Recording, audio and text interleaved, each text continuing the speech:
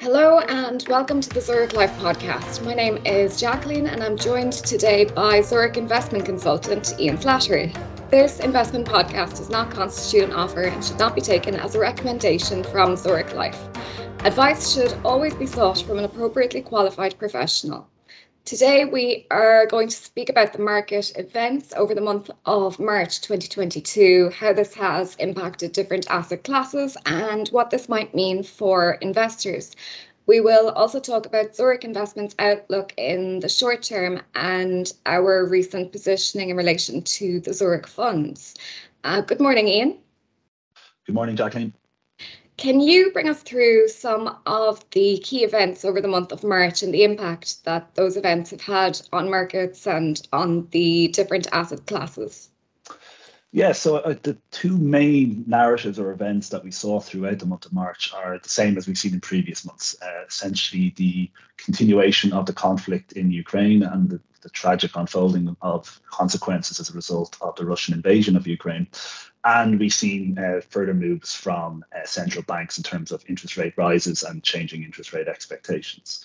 In terms of commodity markets, we saw unilateral action in terms of the release of oil reserves by President Biden in the US and Vladimir Putin in Russia, maintaining that gas payments should be made in Russian rubles. So a lot of political volatility or politically caused volatility in commodity markets. March is actually a very strong one for equities, so they are very much off their lows and have rallied strongly to only be a couple of percent down year to date. Bonds, on the other hand, as I mentioned, and we'll discuss this in further detail, have been negatively affected by the shifting interest rate environment.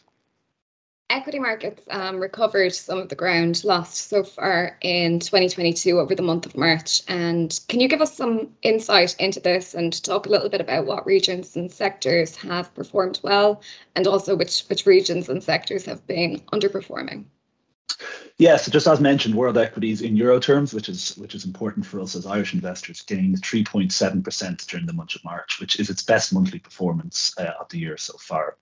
So this leaves the year-to-date performance at a negative 3.1%, so still in underwater or negative returns, but very much off the lows. In terms of individual markets, for euro investors, the returns range from 11.2% in Australia to a negative 8.6% here in the local market in Ireland.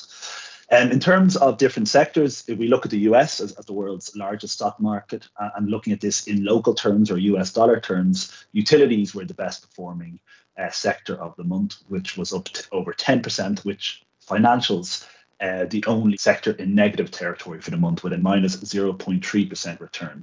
Financials were negatively affected by the flattening yield curve in the US. Year to date, energy very much still the star performer, up just short of 40%, and that's as a result of the rise in energy prices that we've seen on the back of the Ukraine conflict. And consumer discretionary stocks, the worst performing year to date, with a negative 9.2% return.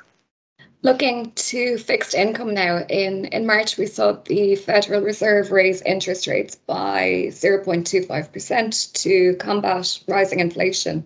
Can you talk to us about this and if there's been any immediate effects on bonds and interest rates and what you think that we could expect in the future? So yes, we saw the Federal Reserve rates by a quarter of 1% or 0.25%, as you said, which is their first rate rise since 2018. And inflation remains elevated across the developed world, particularly in the US. So we would expect to see further interest rate rises from the Federal Reserve throughout 2022. There's talk of a 0.5% or a 0.5% move higher in May, and we may well expect to see higher interest rates at each of the Federal Reserve's meetings in 2022. The Bank of England also raised rates in the month of March. And whilst the ECB has not raised rates yet, there are growing expectations that we may see higher interest rates within the Eurozone before the end of the year. This does have an immediate effect on bonds, and bonds are very susceptible or influenced by shifting interest rate expectations. So we have seen bonds sell off further. So bond prices are down, which means bond yields are up throughout the month of March. And interestingly, despite everything that's happened so far in 2022, we are now in a scenario where world equities in euro terms have outperformed Eurozone sovereign bonds, which may surprise some people. You touched on commodity markets earlier as part of the overall picture, and this asset class has garnered a lot of attention recently. Can you discuss this in a little more detail and what this means for investors? Yeah, so obviously commodities are affecting a lot of people. We see that very much in our day-to-day lives in terms of heating our home, filling our car, etc. So overall, commodities did move higher throughout the month of March.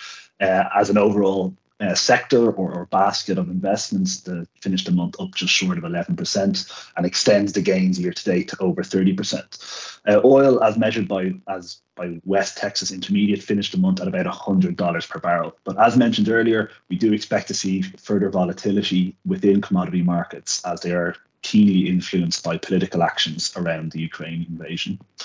Gold finished the month in a positive territory as well as it continues to attract investor inflows, whilst copper rose 4.5% to close out March at $10,367 per tonne. On the currency markets, the Euro USD rate, US dollar rate closed at 1.1 as the euro weakened further, which again helps us as global investors in equity markets. Despite the emergence of a constructive tone, uncertainty still remains in the market. In light of this, what approach have Zurich Investments taken in relation to their asset allocation positions? So overall, there were no significant changes to our asset allocation throughout the month of March. However, we do note the secular shift we are seeing in monetary policy, which has been triggered by inflation. And this is likely to have a material impact on investment markets in the months ahead. We are moving to a scenario of higher interest rates, which we have not seen to any significant or material extent in the developed world for some time. So we do continue to monitor that and maintain a flexible approach, but for now, our preference is for equities over other asset classes. So therefore, within our equity portfolios, the main bias is towards Asia and Europe, and we remain underweight the North American region overall. Some sectoral positions were trimmed throughout the month, with our allocations towards technology and consumer discretionary stocks reduced. However, we do remain positive on those sectors. Within our fixed income allocations, our cautious stance towards Eurozone sovereign bonds remains intact, and we continue to favour corporate bonds over sovereign debt where applicable. What advice would you have for investors at this time, given the volatility that markets have experienced lately?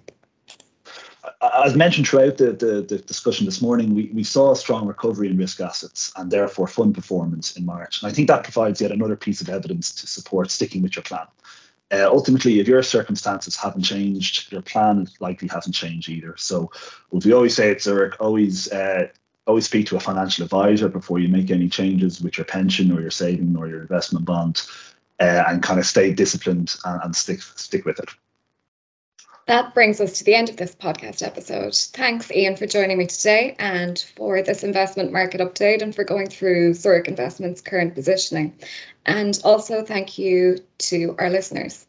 As always, for more information on our fund range and to catch up on our latest investment news, visit zurich.ie. Past performance is not a reliable guide to future performance.